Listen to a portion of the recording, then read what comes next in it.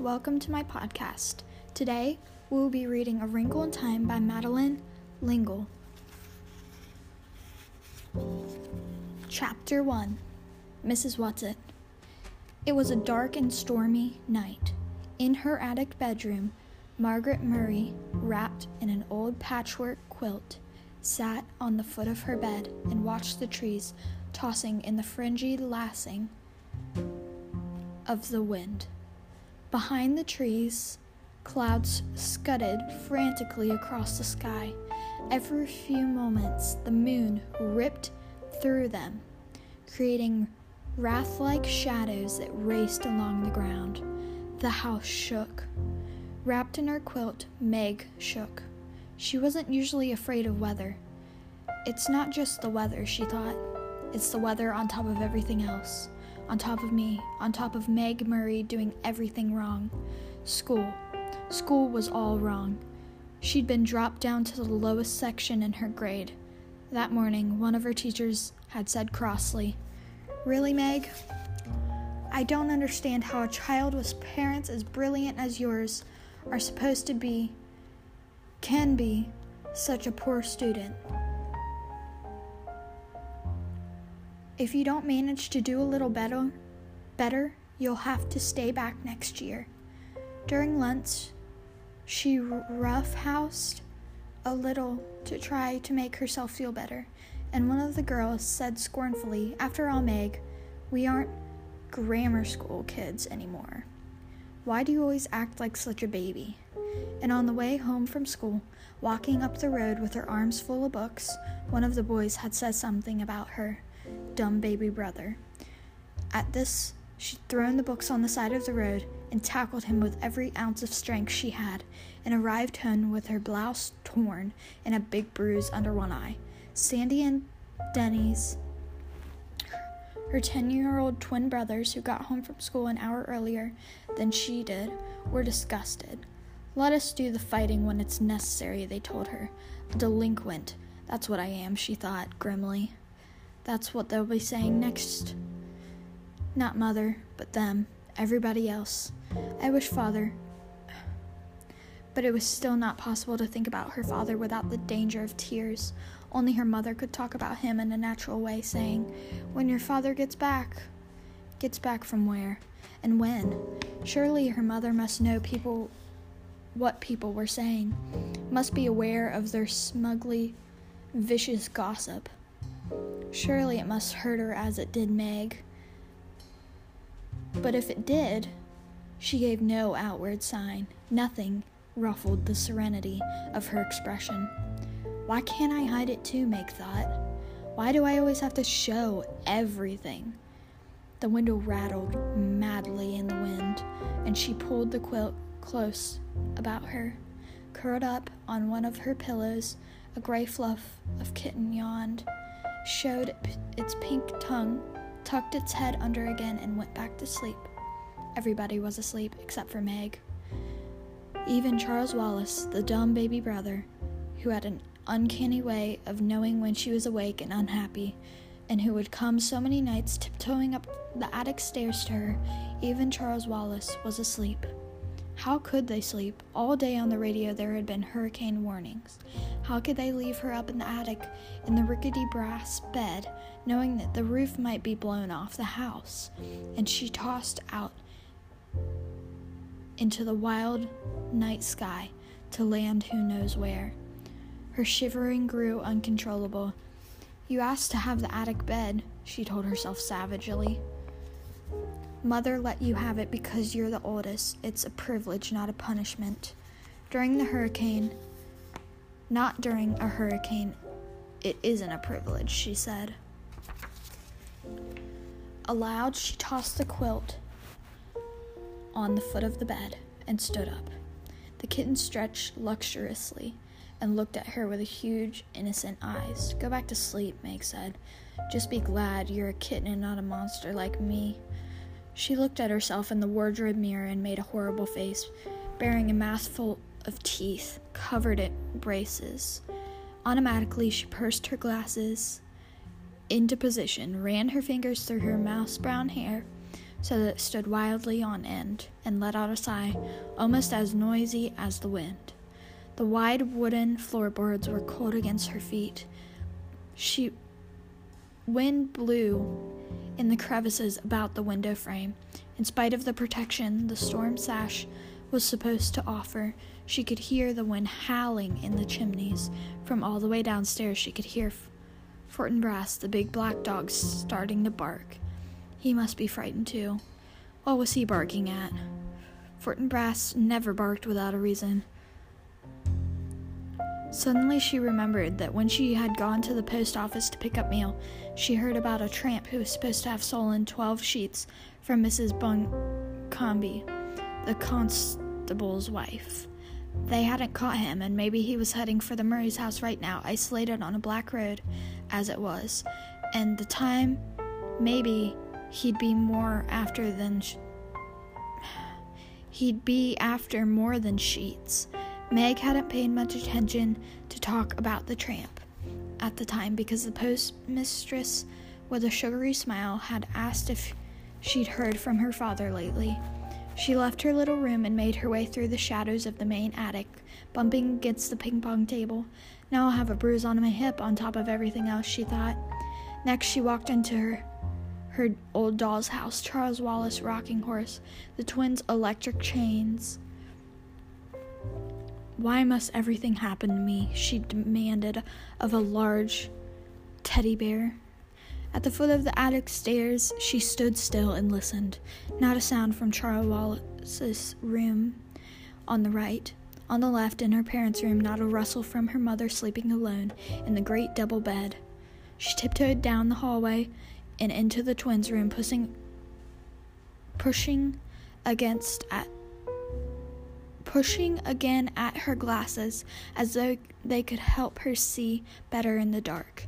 Dennis was snoring. Sandy murmured something about baseball and subsided. The twins didn't have any problems. They weren't perfectly content. They were perfectly great students, but they weren't bad ones. They weren't great students, but they weren't bad ones either. They were perfectly content with a succession of B's and an occasional A or C's. They were strong and fast runners and good at games, and when cracks were made about anybody in the Murray family, they were made about Sandy and Dennis. She left the twins' room and went downstairs. Avoiding the creaking 7th step, Fortinbras had stopped barking. It wasn't the tramp this time. That Fort would go on barking if anybody was around. But suppose the tramp does come. Suppose he has a knife. Suppose nobody lives near enough to hear if we screamed and screamed and screamed. Nobody'd care anyhow. I'll make myself some cocoa, she decided. That'll cheer me up. And if the roof blows off, at least I won't go off with it. In the kitchen, a light was already on, and Charles Wallace was sitting at the table drinking milk and eating bread and jam. He looked very small and vulnerable, sitting there alone in a big old-fashioned kitchen, a blond little boy in a faded blue Dr. Denton's, his feet swinging a good 6 inches above the floor. "Hi," he said cheerfully. "I've been waiting for you." From under the table where he was lying at Charles Wallace's feet, hoping for a crumb or two, Fortinbras raised his slender dark head in greeting to Meg, and his tail thumped against the floor. Fortinbras had arrived on their doorstep, a half-grown puppy, scrawny and abandoned, one winter night. He was Meg's father and decided part Little Wind setter and part greyhound, and he had a slender, dark beauty that was all his own. "Why didn't you come up to the attic?" Meg asked, her brother speaking as though he were at least her own age. "I've been scared stiff." "Too windy up in the attic of yours," the little boy said. "I knew you'd be down. I put some milk on the stove for you. It ought to be hot by now." How did Charles Wallace always know about her? How could he always tell? He never knew or seemed to care what Denise or Sandy were thinking. It was his mother's mind and Meg's that he probed with frightening accuracy. Was it because people were a little afraid of him that they whispered about the Murray's youngest child, who was rumored to be not quite bright? I've heard that clever people often have subnormal children. Meg had once overheard. The boys seemed to be nice, regular children, but the unattractive girl and the baby boy certainly aren't all there. It is true that Charles Wallace seldom spoke when anybody was around, so that many people thought he was never learned to talk. And it was true that he hadn't talked at all until he was almost 4. Meg wouldn't turn white with fury when people looked at him and clucked, shaking their heads sadly. "Don't worry about Charles Wallace," Meg, her father, had once told her. Meg remembered it very clearly because it was short before he went away. "There's nothing the matter with his mind. He just does things in his own way and in his own time. I don't want him to grow up to be dumb like me," Meg had said. "Oh, darling, you're not dumb," her father had answered. "You're like Charles Wallace. Your development has to go at its own pace. It just doesn't happen to be the usual pace." "How do you know?" Meg had demanded. "How do you know I'm not dumb?" "Is it just because you love me?" "I love you, but that's not what tells me. Mother and I've given you a number test, you know." Yes, that was true. Meg had realized that some of the games her parents played with her were tests of some kind. There had been more for her and Charles Wallace than for the twins. "IQ test, you mean?" "Yes, some of them." "Is my IQ okay?" "More than okay." "What is it?" "That I'm not going to tell you, but it assures me that both you and Charles Wallace will be able to do pretty much whatever you like when you grow up to yourselves. You just wait till Charles Wallace starts talking. You'll see how right he had been about that."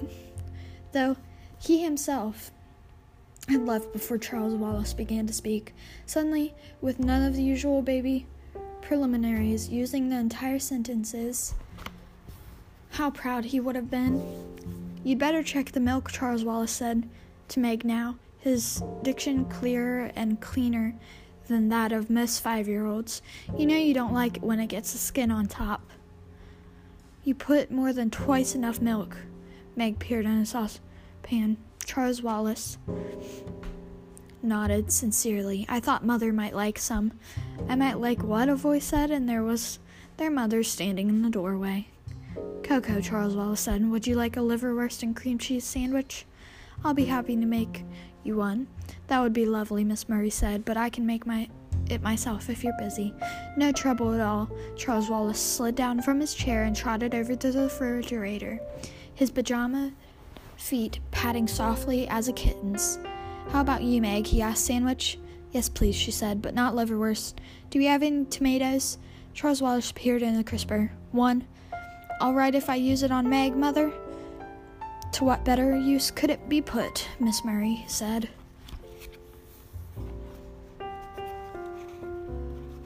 "But not so loud, please, Charles.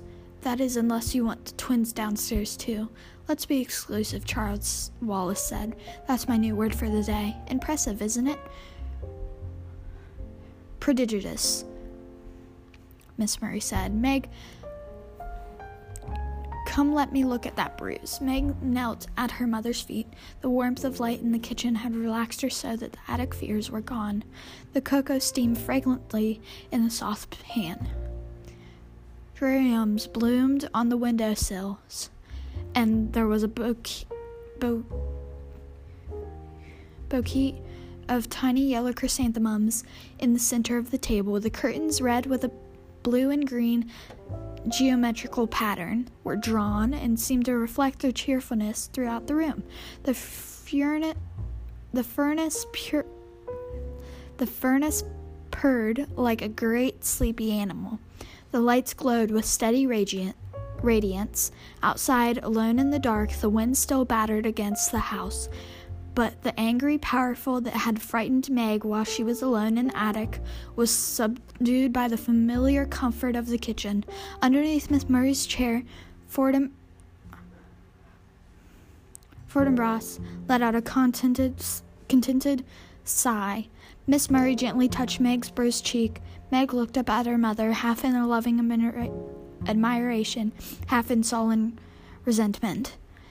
It was not an advantage to have a mother who was a scientist and a beauty as well. Miss Murray's flaming red hair, creamy skin, and violet eyes with long, dark lashes seemed even more spectacular in comparison with Meg's outrageous plainness. Meg's hair had been passable as long as she wore it tightly in braids. When she went into high school, it was cut, and now she and her mother struggled with putting it up, but one side would come out curly and the other straight, so that she looked even more plainer than before. "You don't know the meaning of moderation, do you, my darling?" Miss Murray asked. "A happy medium is something I wonder if you'll ever learn. That's a nasty bruise the Henderson boy gave you. By the way, shortly after you'd gone to bed, his mother called up to complain about how badly you hurt him. I told her that since he's a year older and at least 25 pounds heavier than you, I thought I was the one who ought to be doing the complaining. But she seemed to think it was all your fault. I suppose that depends on how you look at it," Meg said. "Usually, no matter what happens, people think it's my fault, even if I have nothing to do with it at all. But I'm sorry I tried to fight him. It's just been an awful week and I'm full of bad feeling." Miss Murray stroked Meg's shaggy head. "Do you know why? I hate being an oddball," Meg said. "It's hard on Sandy and Denise, too. I don't know if they're really like everyone else, but they're just able to pretend they are. I try to pretend, but it isn't any help. You're much too straightforward to be able to pretend to be what you aren't," Miss Murray said. "I'm sorry, Meglet. Maybe if your father were here, he could help you, but I don't think I can do anything till I manage to plow through some more time. Then things will be easier for you, but that isn't much help right now, is it? Maybe if we weren't so repulsive looking, maybe I were pretty like you." "Mother's not a bit pretty, she's beautiful," Charles Wallace announced, slicing liverwurst. "Therefore, I bet she was an awful at your age." "How right you are," Miss Murray said. "Just give yourself time, Meg." "Lettuce on your sandwich, Mother?" Charles Wallace asked. "No, thanks." He cut the sandwich into sections, put it on a plate, and set it in front of his mother. "Yours be along in just a minute, Meg. I think I'll talk to Mrs. Whatsit about you." "Who's Miss Whatsit?" Meg asked. "I think I want to be exclusive about her for a while," Charles Wallace said. "Onion salt?" "Yes, please." "What's Miss Whatsit stand for?" Miss Murray asked. "That's her name," Charles Wallace answered. "You know, the old shingly house in the back of the woods that kids won't go near because they say it's haunted. That's where they live. They? Miss Whatsit and her 2 friends. I was out with Fort Bras a couple of days ago, and you and the twins were at school, Meg.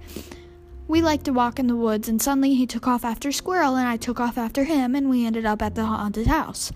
So I met them by accident, as you might say. But nobody lives there," Meg said. "Miss Whatsit and her friends do.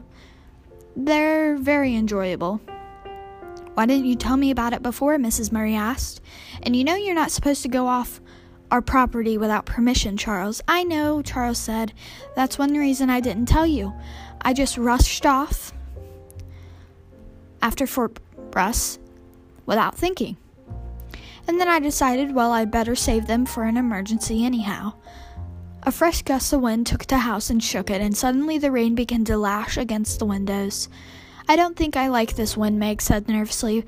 "We'll lose some shingles off the roof, that's certain." Miss Murray said, "But this house has stood for almost 200 years, and I think it'll last a little longer, Meg. There's been many a high wind up this hill." "But this is a hurricane," Meg wailed. "The radio keeps saying it was a hurricane." "It's October," Miss Murray told her. "There have been storms in October before." As Charles Wallace gave Meg her sandwich, Fort Bras came out from under the table. He gave a long, low growl, and they could see the dark fur slowly rising on his back. Meg felt her own skin prickle. "What's wrong?" she asked anxiously. Fort Bras stared at the door that opened in Miss Moore's laboratory, which was in the old stone dairy right off the kitchen. Beyond the lab, a pantry led out doors. Through, Miss Murray had done her best to train the family to come into the house through the garage door or the front door, not through her lab. But it was the lab door and not the garage door towards which Fort Ross was growling. "You didn't leave any nasty-smelling chemicals cooking in a Bunsen burner, did you?" "Mother?" Charles Wallace asked. Miss Murray stood up. "No, but I think I'd better go see what's upsetting Fort anyhow." "It's the tramp. I'm sure it's the tramp," Meg said nervously. "What tramp?" Charles Wallace asked. "They were saying at the post office this afternoon that a tramp stole all Miss Buncombe's sheets. We'd better sit on the pillowcases then," Miss Murray said lightly. "I don't even think a tramp would be out on a night like this, Meg." "But that's probably why he is out," Meg wailed, "trying to find a place not to be out. In which case I'll offer him the barn till morning." Miss Murray went briskly to the door.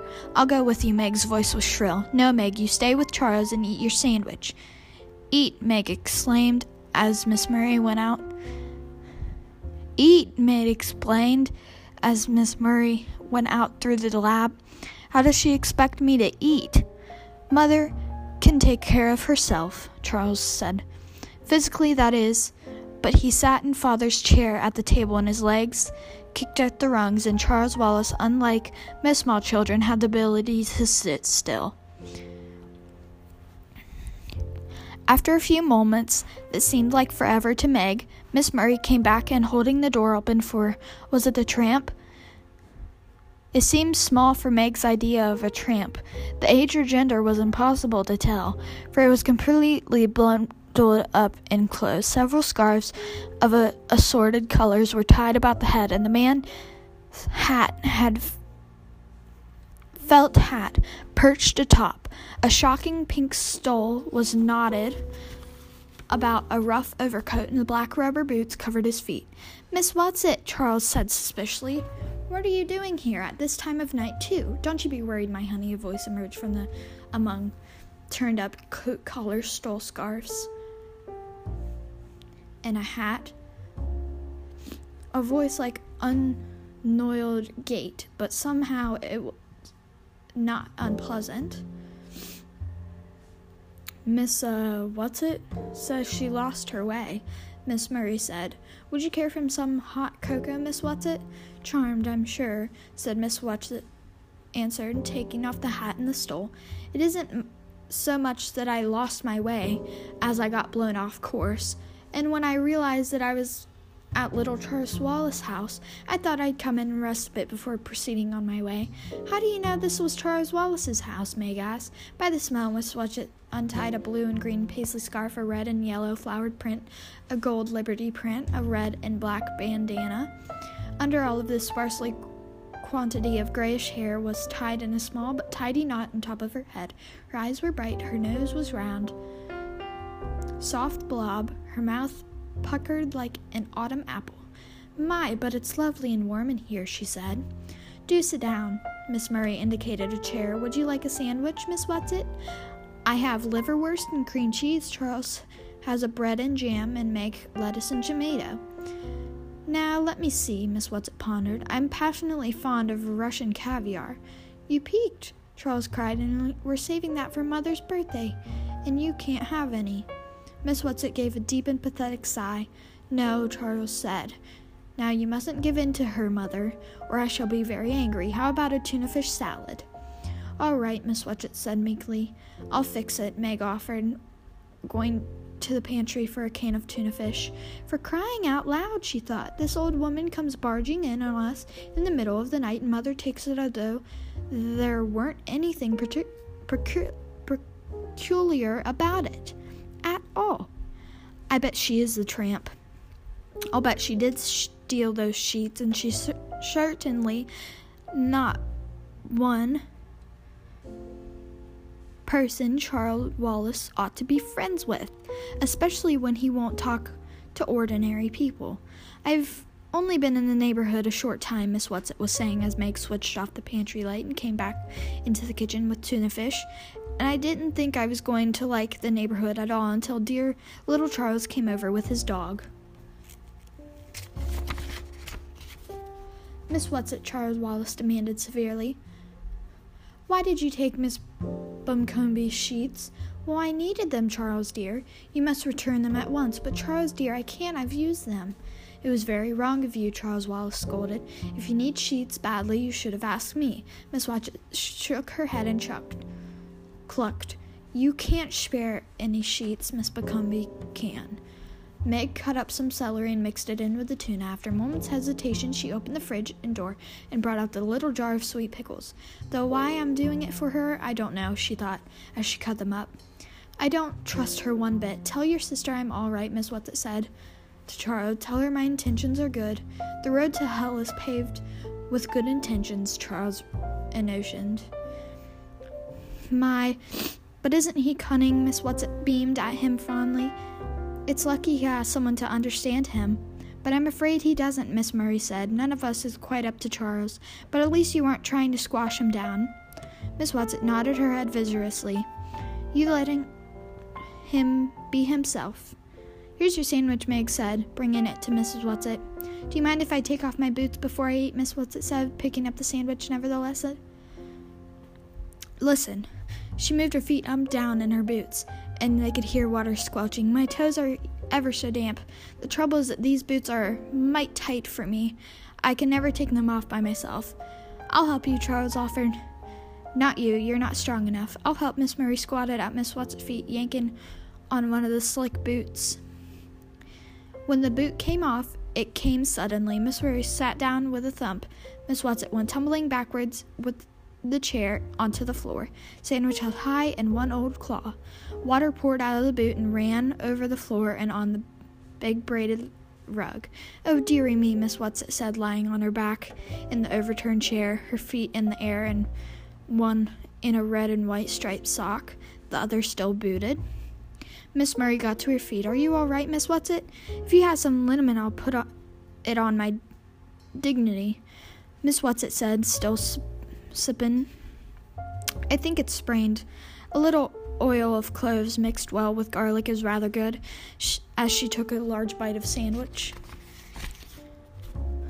Do please get up, Charles said. I don't like to see you lying there that way. You're carrying things too far. Have you ever tried to get to your feet without spraying dignity? But Mrs. Whatsit scrambled up, righted the chair, and then sat back down on the floor, the booted foot stuck in front of her, and took another bite. She moved with great agility for such an old woman. At least Meg was reasonably sure that she was an old woman, and with a very old woman at that. Miss Whatsit, her mouth full, ordered Mrs. Murray.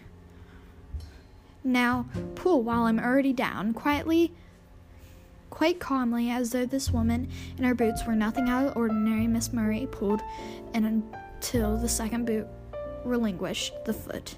The foot was covered with blue and gray argle sock, and Mrs. Whatsit sat still. And Mrs. Whatsit sat there, wriggling her toes, contentedly finishing her sandwich before scrambling to her feet. Ah, she said, that's ever so better, and took both boots and shook them out over the sink. My stomach is full and I'm warm inside and out, and it's time I went home. Don't you think you'd better stay till morning? Asked Miss Murray. Oh, thank you, dearie, but there's so much to do. I just can't waste time sitting around frivoling. It's much too wild a night to travel in. Wild nights are my glory, Miss Whatsit said. I just got caught in a downdraft, blown off course. Well, at least till your socks are dry. Wet socks don't bother me. I just didn't like the water squishing around in my boots. Now don't worry about me, Lamb. Lamb was not a word one would ordinarily think of calling Miss Murray. I shall just sit down for a moment and pop on my boots, and then I'll be on my way.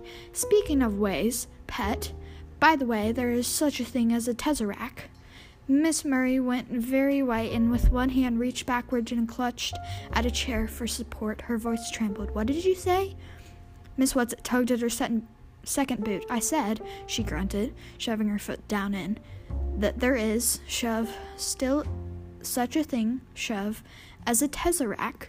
Her foot went into the boot, and grabbing shawls and scarves and a hat, she hustled out the door.